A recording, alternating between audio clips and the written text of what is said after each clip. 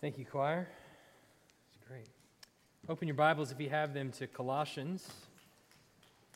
Colossians chapter 3. We're going to be in verses 12 to 17 this morning. Colossians 3, 12 to 17. If you don't have a Bible, there should be a black ESV Bible in the pew back in front of you. You can grab that, turn to page 984. Colossians chapter 3, verses 12 to 17 is where we're going to be this morning. I love the game of football, and I think I'm going to lead off with that every sermon, whether it has any connection to the passage or not. But no, it really does connect. I love the game of football, and in truth, I love sports in general, and I like watching sports, but there's something particularly interesting and unique about the game of football. And it's that every single person on the field matters in every play. If you think about that, it's kind of unique in regards to football. If the bases are empty and a batter steps up in baseball and hits a pop fly to right field, for the most part, if everybody stood still except for that right fielder, everything's going to be all right and the play will go on as normal. The batter will be out and so on and so forth. But in football, that's not true. Every single person on the field during every single play has a very important task that they must accomplish. They have to do that task. They have to perform that job. And all together, when you build all of those pieces together, it accomplishes one common goal. Each person plays a part in the whole group accomplishing that one common goal. I think most sports would say that about themselves, but in football, every single play, that's true. Now, as we've been going through the book of Colossians, particularly here in chapter 3, we've really been asking the question, what is a heavenly-minded church? What does a heavenly-minded church really look like, if we're to be honest? What would that look like if we were truly to be described as a heavenly-minded church? Well, at the beginning of chapter 3, Paul said it's demonstrated in what we value, how we think, where our hope is. It's demonstrated in our value system, how we make decisions. Then last week, we talked about how the things that it's not. A heavenly-minded church is certainly not one that partakes in fleshly desire, in backbiting, in fleshly talk.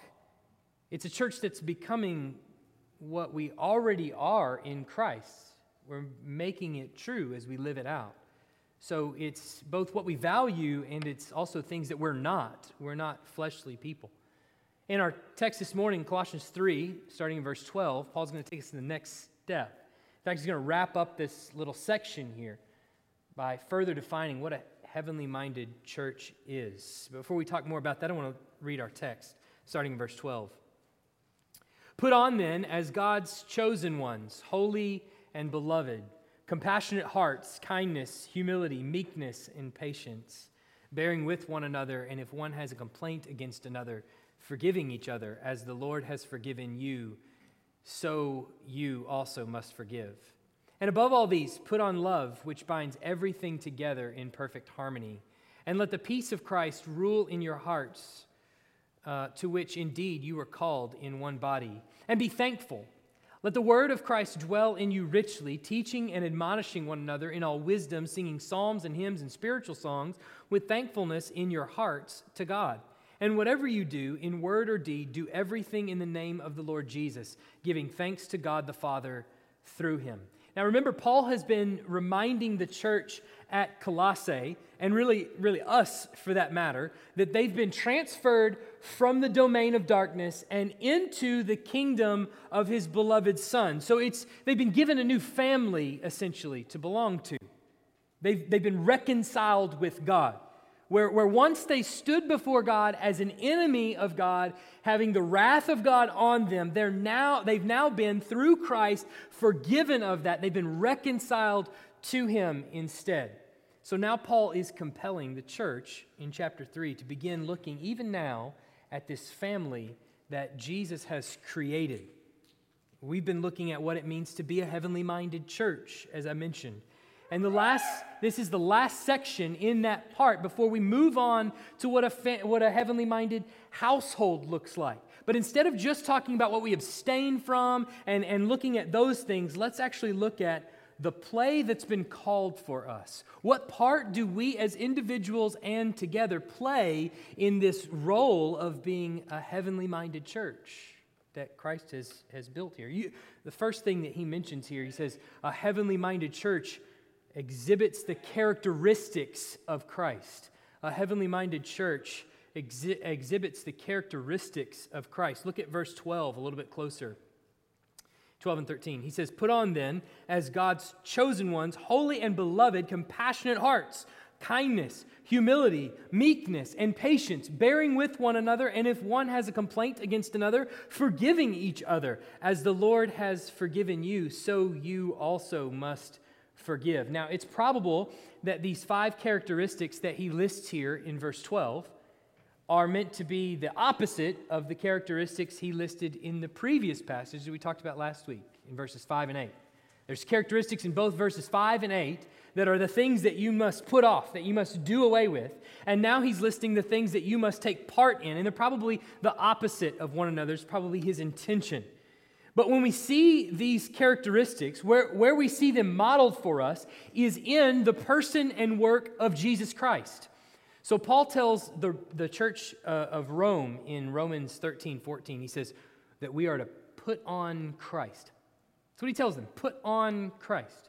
Well, what does that phrase mean? It's kind of weird, put on Christ. What does that actually mean? Well, in Colossians 3:12 and following, he's defining what it means to actually put on Christ. What that looks like to put on Christ. What does it mean? Well, Paul's depicting that like clothing, you would put on the very nature of Christ. In the past passage, he's told you to put away anger, wrath, malice, hatred, all of those kinds of things. We're to put off. We're to take them off. Just like clothing. You're actually changing the clothes from the old man to putting on the clothes of the new man. And what does that mean? That means you're performing the virtues that characterize Jesus Christ. Amen. You are doing and performing the very virtues that we see modeled for us in the person of Jesus Christ.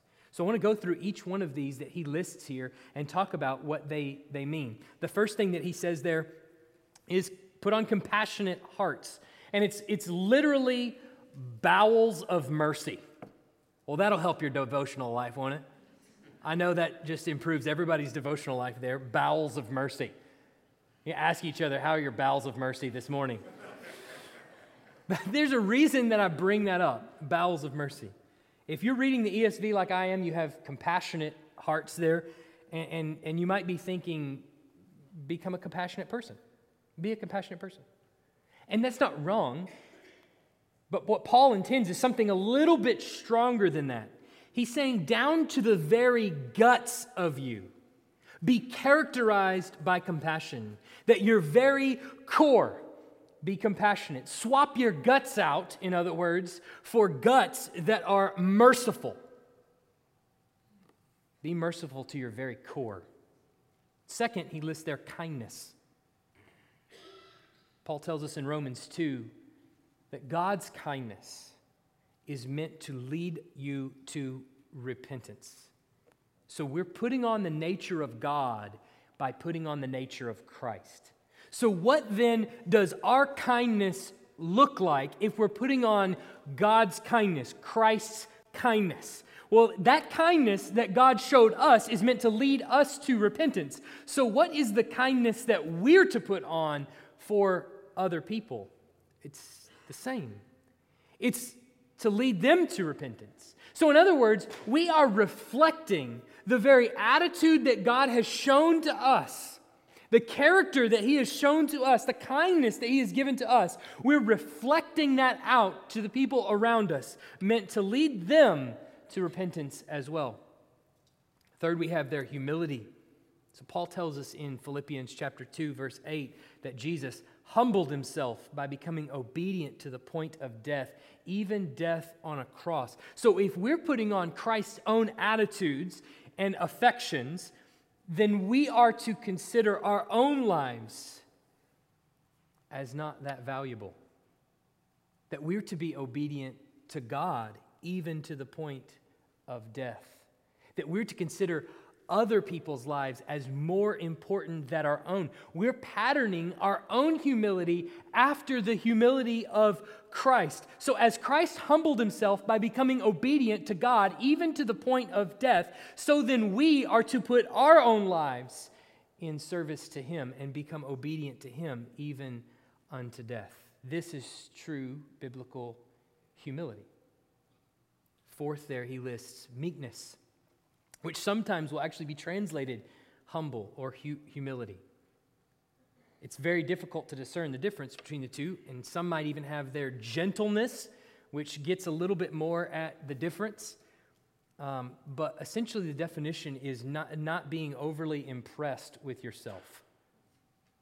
It's essentially it, not being overly impressed with your own importance. So once again, we look at the qualities of Christ, who actually had something to be impressed about. He actually had something to be impressed about. And yet in Matthew 21, Jesus is depicted as riding on a donkey into the city of Jerusalem, and there fulfills Zechariah's prophecy where he uses the same word for meekness, that telling us that Jesus would come to us humble, meek, mounted on a donkey. Last here is patience. In 1 Timothy 1:16, Paul calls himself the foremost of sinners. But then he says this, "But I have received mercy for this reason, that in me, as the foremost of sinners, Jesus Christ might display his perfect patience as an example to those who were to believe in him for eternal life."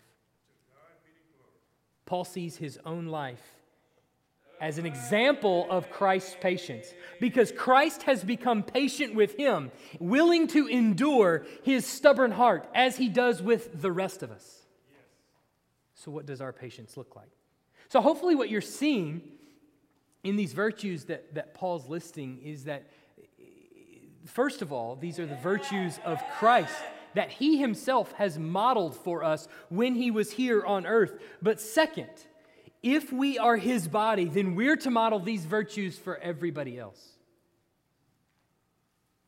We're to model these patterns of behavior for our own brothers and sisters in Christ, so that we're not just the beneficiaries of Christ's virtues, of his forgiveness, of his mercy, of his tenderness, of his kindness, but we're actually the givers of his kindness. Then Paul jumps to verse 13, where we get the results of the church putting on the characteristics of Christ. What does he say there? That we bear one another's burdens, we bear with one another, and we forgive one another. And so this certainly raises the question then, when is the right time to leave a church if the biblical exhortation that we're given is bearing with one another? When becomes the right time to leave a church? That's quite possible that if this verse were taken as seriously as it's written, we would have far fewer churches without pastors and far fewer churches that divide over simple disagreements. Amen. In a fast food society, we treat church membership as one more thing to be consumed.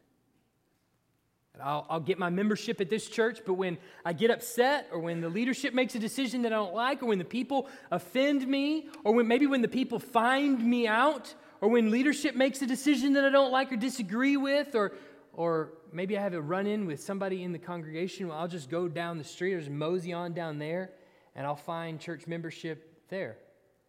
We treat church membership like, or churches maybe, like Lowe's or Home Depot. Where do you get your home improvement products? I guarantee you that you go to one particular store over another, perhaps because it's closer to you. Maybe it smells more like sawdust than the other one, which is always a good thing. I love the smell of sawdust. Who doesn't? Maybe the lighting is better in one place or another. Maybe one doesn't have a grumpy lady at the customer service desk that you can't stand to deal with. We treat church the same way. Bearing with one another, what's that mean? Surely it doesn't mean that I got to put up with all this nonsense. No, that's actually exactly what it means.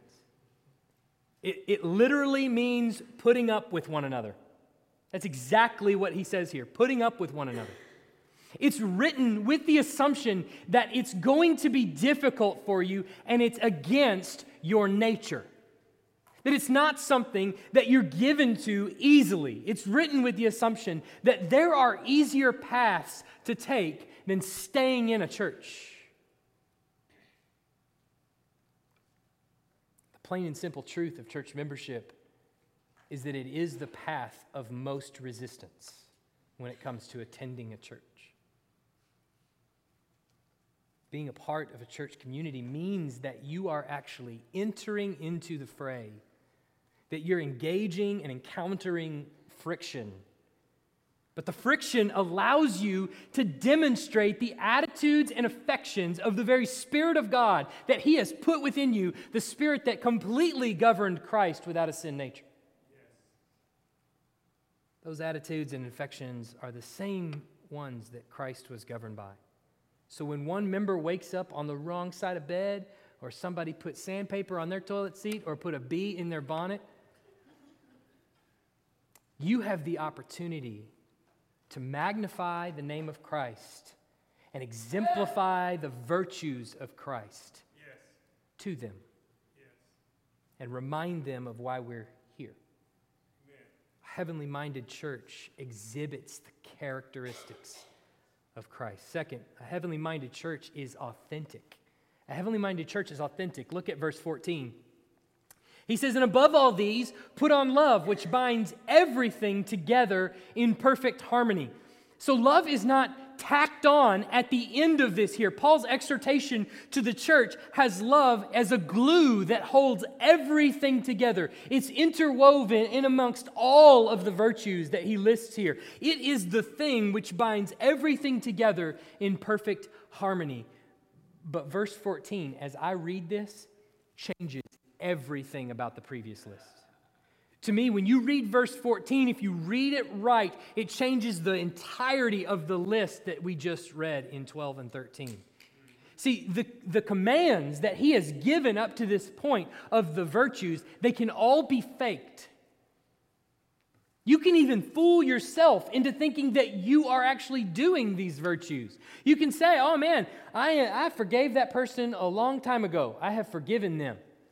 Oh, brother, I want to help you. I want to bear with your burdens. I want to struggle with you. I want to fight with you through this. I want to help you through this really difficult time. But Paul comes back on the back end of these virtues and he says, look, if it's not governed by love, it's worthless.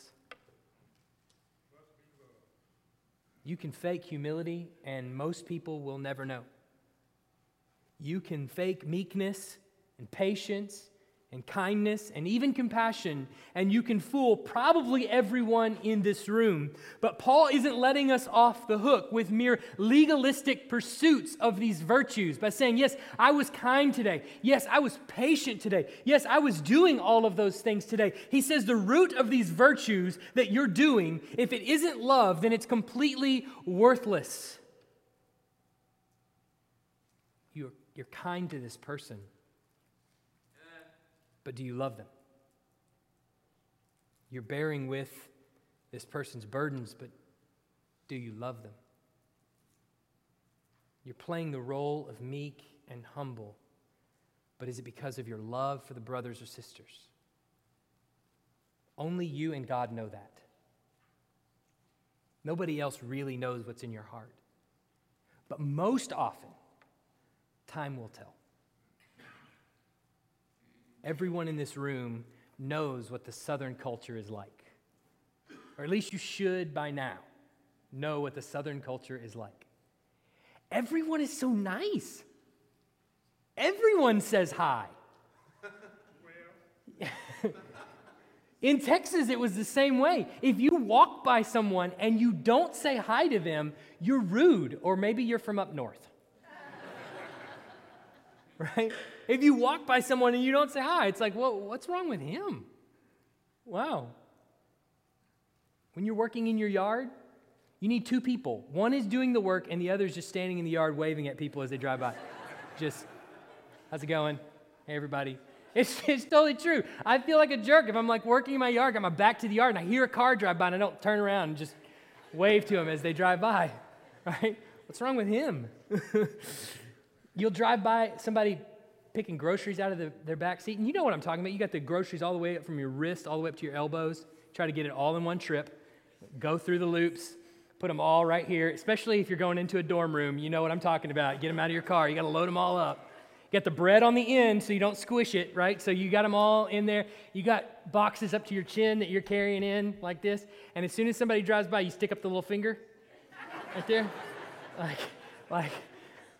Like I'm still polite. I'm still nice. But now you tell me, with all these overly kind attitudes and polite gestures, does gossip still happen? Will businesses still cheat you? Will people still slander you? Why is that? If they're overly nice and they're so kind to me in person, why is it that as soon as I turn my back, they can talk bad about me or they can demean me to other people? Why is that? Because love wasn't the reason they were doing any of it. Love wasn't the true motivation of their heart. It was merely a sense of duty, an obligation, keeping up appearances. So for too long, our churches have this false sense of unity. We're keeping up the attitude of kindness and meekness without the true sense of love. We often define unity more like uniformity. Let's talk about the things that we agree on. Let's just agree to not talk about the things that we disagree on. But that's false unity. That's not true unity. True unity is only sensed in the midst of disagreement. When the two sides can come to the table and each one knows how the other feels, or at least is seeking to understand how the other feels. Truly seeking to understand where the person is coming from. It's assuming that this person on the other side of the table loves Jesus and wants to honor him with their lives. And the two sides can sit down and each can truly want what is best for the other person. And the conversation is seasoned with kindness and humility and patience. But make no mistake about it, it's love that is holding all those things together. Yes. It's love that's ruling that conversation. And only you can know if that's in your heart for your brothers or sisters. There's no church where love is always present. There's no church where that's always present. There's no church where love governs all the disagreements. But let's be clear. The Lord calls us to repent through His Word, calls us to repent of any unloving attitude towards our brothers or sisters. That means both a vertical confession. Lord, I confess this was my attitude. I may have done these characteristics. I may have tried to appear as though I was living out these characteristics, but love wasn't the undergirding factor. But then there's a horizontal confession as well. Brother or sister, we need to talk. I've acted this way towards you, but I don't know that I've felt a sense of love to you. I acted this way more out of obligation or out of a sense of duty. If we can't bring ourselves to own up to our own sins in front of our brothers or sisters, then revival, health as a church, growth, it's forever down the way, if it ever comes at all. Third, a heavenly minded church rests in and proclaims the truth. A heavenly minded church rests in and proclaims the truth. Look at verse 15 and 16. And let the peace of Christ rule in your hearts, to which indeed you were called in one body, and be thankful. Let the word of Christ dwell in you richly, teaching and admonishing one another in all wisdom, singing psalms and hymns and spiritual songs with thankfulness in your heart to God. So I think verse 15 there, if you look at it, is best taken to mean, let the kind of peace that is yours by virtue of what Christ has done rule your hearts. Let that kind of peace rule your hearts. So the peace that was attained for us by Christ with God is to be the guiding principle for us in our relationships. In all of our horizontal relationships, that vertical alignment that has taken place between us and God should be the determining factor in all of our horizontal relationships. Let me explain that a little bit more. So Christ took the hostility between us and God and he destroyed it. He made peace between us and God by virtue of his death. And it seems what Paul is telling the Colossians, that this peace between you and God is to rule your hearts. This peace is the reason that you are called together in a body. That peace that you have with God mutually, you all have it with God. If you are a professing Christian, you have that peace with God.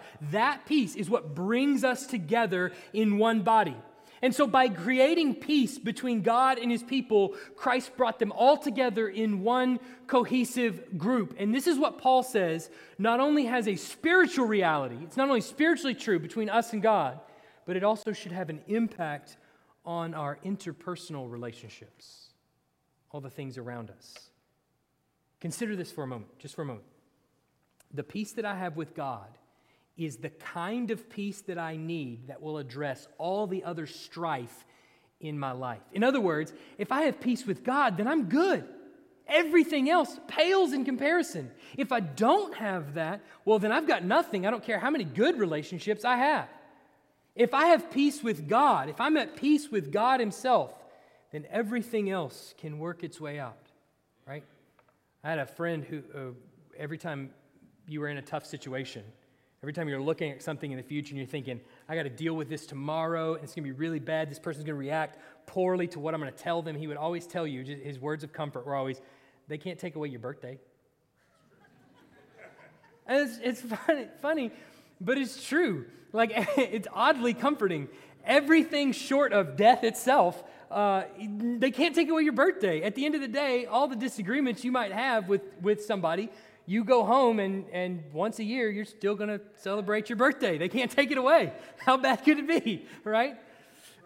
Well, in a much grander way, all of the strife that I could possibly face, including life-threatening strife like cancer or maybe even imprisonment or whatever, they cannot take away the restored relationship that I have with God through Christ. No one can take that away.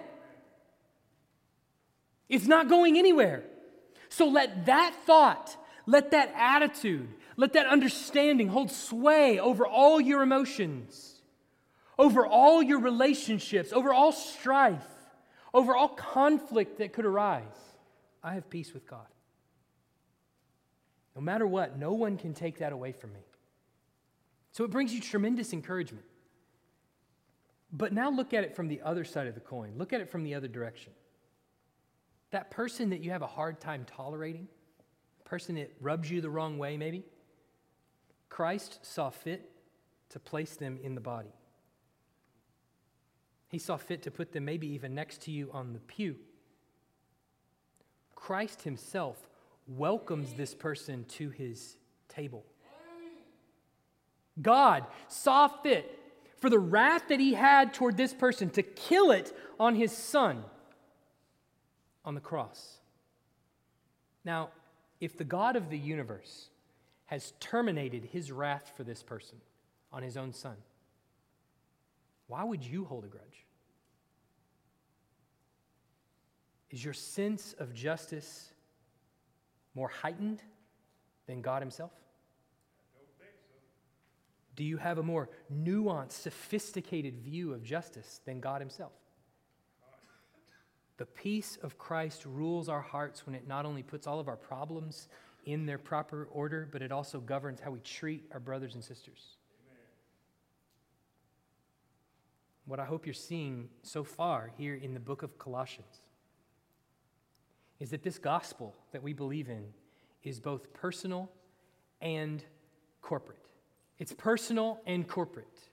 It's personal in the sense that you have to make a decision to follow Christ. And that goes for anybody in here who has not yet made a decision to follow Christ. You have to make a decision on whether or not you want to follow Christ. We believe that God created you, that He is holy and that He has a right to govern.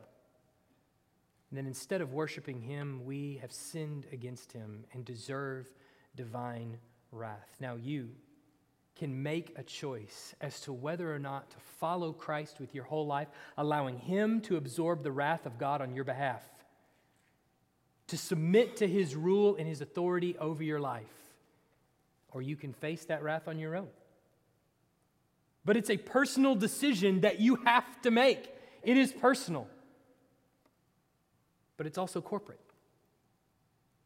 You have joined a body, a church, a local body here at Emmanuel Baptist Church. And some people are sweet and dear to you, like water flowing over the rocks, and other people are as rough as sandpaper.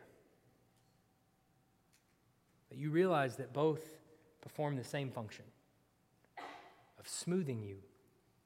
Both are used by God. Your faith in Christ is fleshed out in the body of Christ.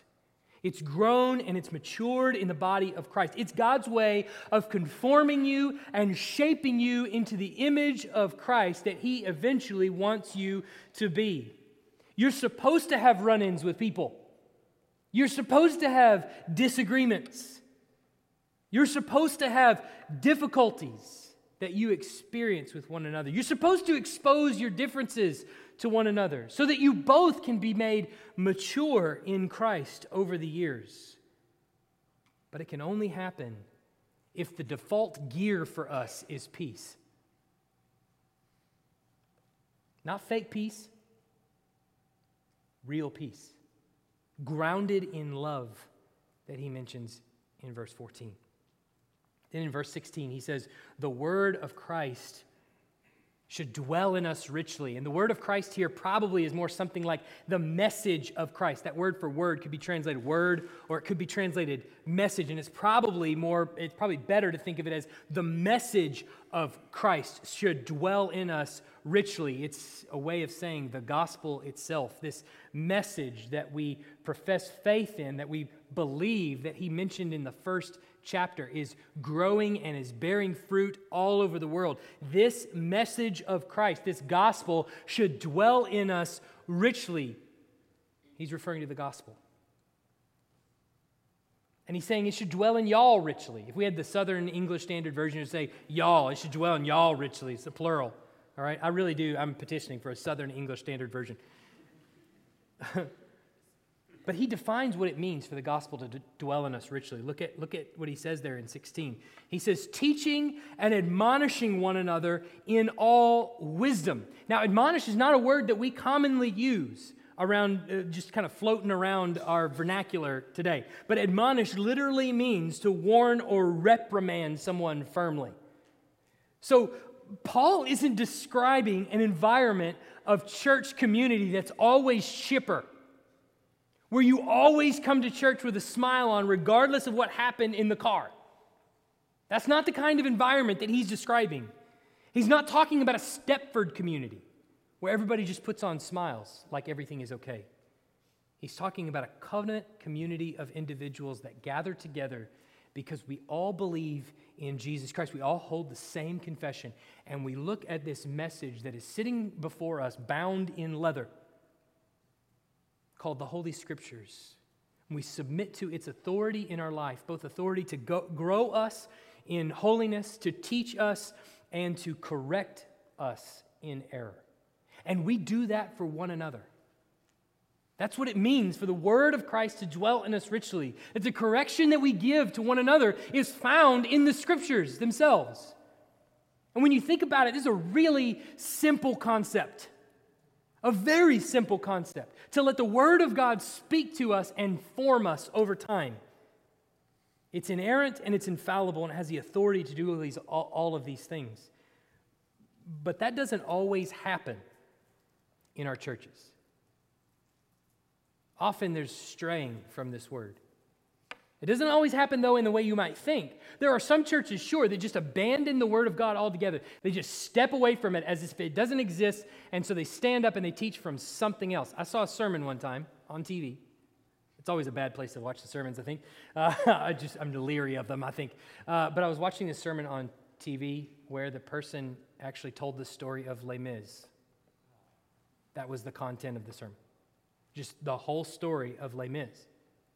Didn't even give a spoiler alert, just put it out there. Here's Les Mis. Then he applied it to their lives. They prayed to I don't know whom, and then went away. That was it. That was the content of their service. So that certainly, there are churches out there that are just stepping away from the Word of God entirely. But let me just say, there is another category of stepping away from the Word of God that's far more tempting to each and every one of us. I think for the most part, if I were to do that, and we were to just all go away, if I were to do that enough especially, I would be fired. And I should be fired if I did that. But there is a way where we step away from the Word of God that's really tempting to us. And that's to fall into the trap of attractionality, of just attractional churches. We could build a community here together, if we wanted to, where people could hide, where you could come in and not be known by other people. We could require very little for people to join our church. Oh, you say you're Christian? Okay, fine. I don't want to ask any questions. What you believe is what you believe. That's fine. Okay, let's move on. I could preach from random passages around Scripture that support the things that I want to say to you and never call anybody to repentance. I could do that. As David Helm once said, some preachers use the Bible like a drunk uses a lamppost, more for support than illumination. We could do that. This way of doing church is very attractive to the culture. It requires nothing on the part of the member to be a part of the community. And in the meantime, you get some sage advice from a person standing behind a pulpit that masquerades itself as biblical truth. And you walk away feeling pretty good because at least you have the illusion that you actually read the text and understood what it meant, that you've heard from God this morning. Now, why is that so tempting? Because it brings people in by the truckloads. And when you look at struggling budgets or when you look at pews that are empty, hey, growth is growth, right? It's not growth, that's swelling. Technically, both are the same. Technically. But they're not at all the same. One's growth and one's swelling. One's of God and one's of man. For the word of Christ to dwell in us richly, we're going to have to agree on how we want growth to actually happen in our church. And I don't know about you, but I want to preach from the Bible. Thank you. The basics of that is I don't have anything good to say to you. That's of me. I really don't. I'm 34 years old. Some of you in this room are twice as old as I am. What am I going to tell you that would be sage wisdom for you? Something that you've never heard or never thought about. I don't have anything like that. Frankly, your marriage might even be way better than mine. Right? I have really nothing to tell you that's from me. But the Bible's older than all of us. Amen. Some of you are close, I get it. It's okay. I'm just kidding, I'm teasing. That's a joke from a 34-year-old. The Bible's older than all of us. If we submit to it, if we let it teach us, well, then we have something to talk about. Amen. Then a 22-year-old can admonish a 60-year-old. That's right. Then a 34-year-old pastor actually has something to teach and say. So if I do my job, then I am simply a conduit of what God is telling to all of us, me included, through His Word. And if growth happens in this church, and we certainly pray that it does, but if growth is going to happen, it will be because this church proclaims the gospel in all that it teaches. And that it's not a place to hide. On the contrary, it is a place to be exposed, for all the warts to be made known, for them to be cut off and severed by the Word of God, for our good and for His glory.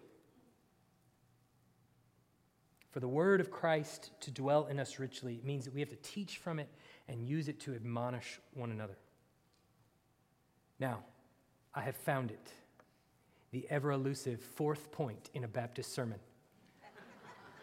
Here it is. You didn't think it was possible, but here's the last and final point, all right? Number 4. I don't even know if we could type in number 4 on our computers, but I think it's going to show up. A heavenly-minded church is always on mission. A heavenly-minded church is always on mission. Look there at the end of 17, or in verse 17. And whatever you do in word or deed, do everything in the name of the Lord Jesus, giving thanks to God the Father through him. So Paul moves from just inside the church community, now he moves into everything there in verse 17, to all our life. He's not only concerned with life of the Christian inside the Christian community or in the worship that happens in the church body. Now he's shifting to everything that happens in our daily life, in our hourly living. Every single thing you do is to be governed by that thought that whatever you do in word or deed, do everything in the name of the Lord Jesus Christ. It's not just in our exaltation of Christ that happens here in our worship services. It is literally every moment of our lives as we go outside of these walls. Now, Paul's mentioned several times on several occasions that we're citizens of the kingdom of heaven, but the implications of that is that we're now ambassadors for his kingdom, that we've been entrusted with the mercies of God, not just to hoard them for ourselves, but to actually reflect them out to the community around us, the people that we come in contact with. That is the attraction of the church. That's it. If you founded an attractional church on that, that'd be okay. That's the attraction that we're supposed to have to the community around us. It's both what we preach in the pulpit and what we live out in the pew. The character of Christ overwhelms our sinful nature, and collectively we become a church body who desire not only to worship God, but also to bring other people into that worship. That is what missions is inviting other people into the worship of God. That's what we're doing. And when we do that, when we live out those virtues, bound together in love, we make a really compelling argument for citizenship in the kingdom of heaven. When we invite people into that, it's something they want to be a part of, down to their core. That's the way we live. That's what it is to be a heavenly-minded church. But now, what does that mean for our church? What does all that mean for Emmanuel Baptist Church? There's certainly a priority on our part. We have to create an environment, foster an environment that enables these characteristics to be magnified. We have to create an environment, things that we do on a Sunday morning that allow these kinds of things to flourish in our body. And there's 4 things that you're going to see laid out over the course of hopefully the next few years even, that will become evident over time. There's 4 things that I think are directly derived from this passage that I think we should be about as a church body. The first is church membership. Some people are going to push back against church membership, and they can say, well, I don't see the word church member in the Bible. Church membership is very simple. It's simply where you declare before this body that meets here on Sunday and before me, the pastor, that you are not only a Christian, but you are also declaring what you stand for. It's just a matter of declaring that. This is what I want to do. I want to submit to you, the body, so that you can continue to refine me and grow me. And this is what I believe, is what I hold to. I hold to the things that you hold to. It's also the way of coming to me as your pastor, who, by the Scriptures, am shepherding your soul and saying, I want you to do that. I want you to guide me and teach me. So as long as we're here together, we're going to continue to promote church membership, teach it, make it a vital component of our growth and our health as a church body. Second, Sunday morning small group. It's really difficult to bear one another's burdens, to refine one another, to shape one another. It's difficult to forgive one another if you don't know one another. If you just come on Sunday morning and sit down in the pew for a worship service and then you get up and you go, certainly you're entitled to do that. But it's very difficult to do the things that are laid out for us in Scripture if we don't have that intention on ever getting to know people in our lives and letting them shape us and us shaping them. So we'll continue to promote small groups, Sunday morning small group, because the clear intention of Scripture is that we live in community with one another where we can sharpen one another in this way. So we'll continue to promote that. We'll continue to organize that. We'll continue to make it better and better for the growth of the body, for the health of the body. Third is sacrificial service. And this is just an opportunity for us as individuals, as Christians, and as groups to move out and to give of ourselves entirely to the community around us without ever having anybody pay us back, without ever having anybody ever do anything or given to us any favor or anything like that for our service. It will simply be us moving out in small groups, in groups of people, and serving the community around us. Look, if we're going to reflect the humility of Christ, then we have to put ourselves in positions of service to the community around us. And the last is missional living. We have to get used to sharing the gospel, very simply. Telling other people about Jesus. We have to learn to get over our timidity of sharing the gospel. And that may take different forms, maybe standing on a street corner, maybe walking up to a stranger, or it may simply be talking to your neighbors about Jesus. So we'll train, we'll continue to model, we'll continue to disciple. I don't know exactly what that looks like right now, but it will grow over the years as we continue to get used to this idea of sharing the gospel with people. Now, the best part about these cornerstones, church membership, involvement in a small group with other people, service, and sharing the gospel, the best part about those cornerstones is that as you see people come to know Christ around you, and then they ask you that dreaded question that you have no idea how to answer, what do I do now? You have the answer. Well, let's go join a church. Bring them here. Submit them in membership. Let's join into a small group and let other people mold us and help make us into the image of Christ. Let's go serve the community around us and let's share the gospel that we now believe. It's a very simple pattern of discipleship. This does not check boxes. This doesn't make you a Christian. This assumes that you already are a Christian. We have a very clear agenda and a course that's set out for us, a play that has been called, and each and every one of us have a vital part to play in that play that's been called for us. To live as a heavenly minded church, but to be a heavenly minded church, we have to all understand and agree on that purpose and hold each other accountable to it. And we're going to pray in just a minute.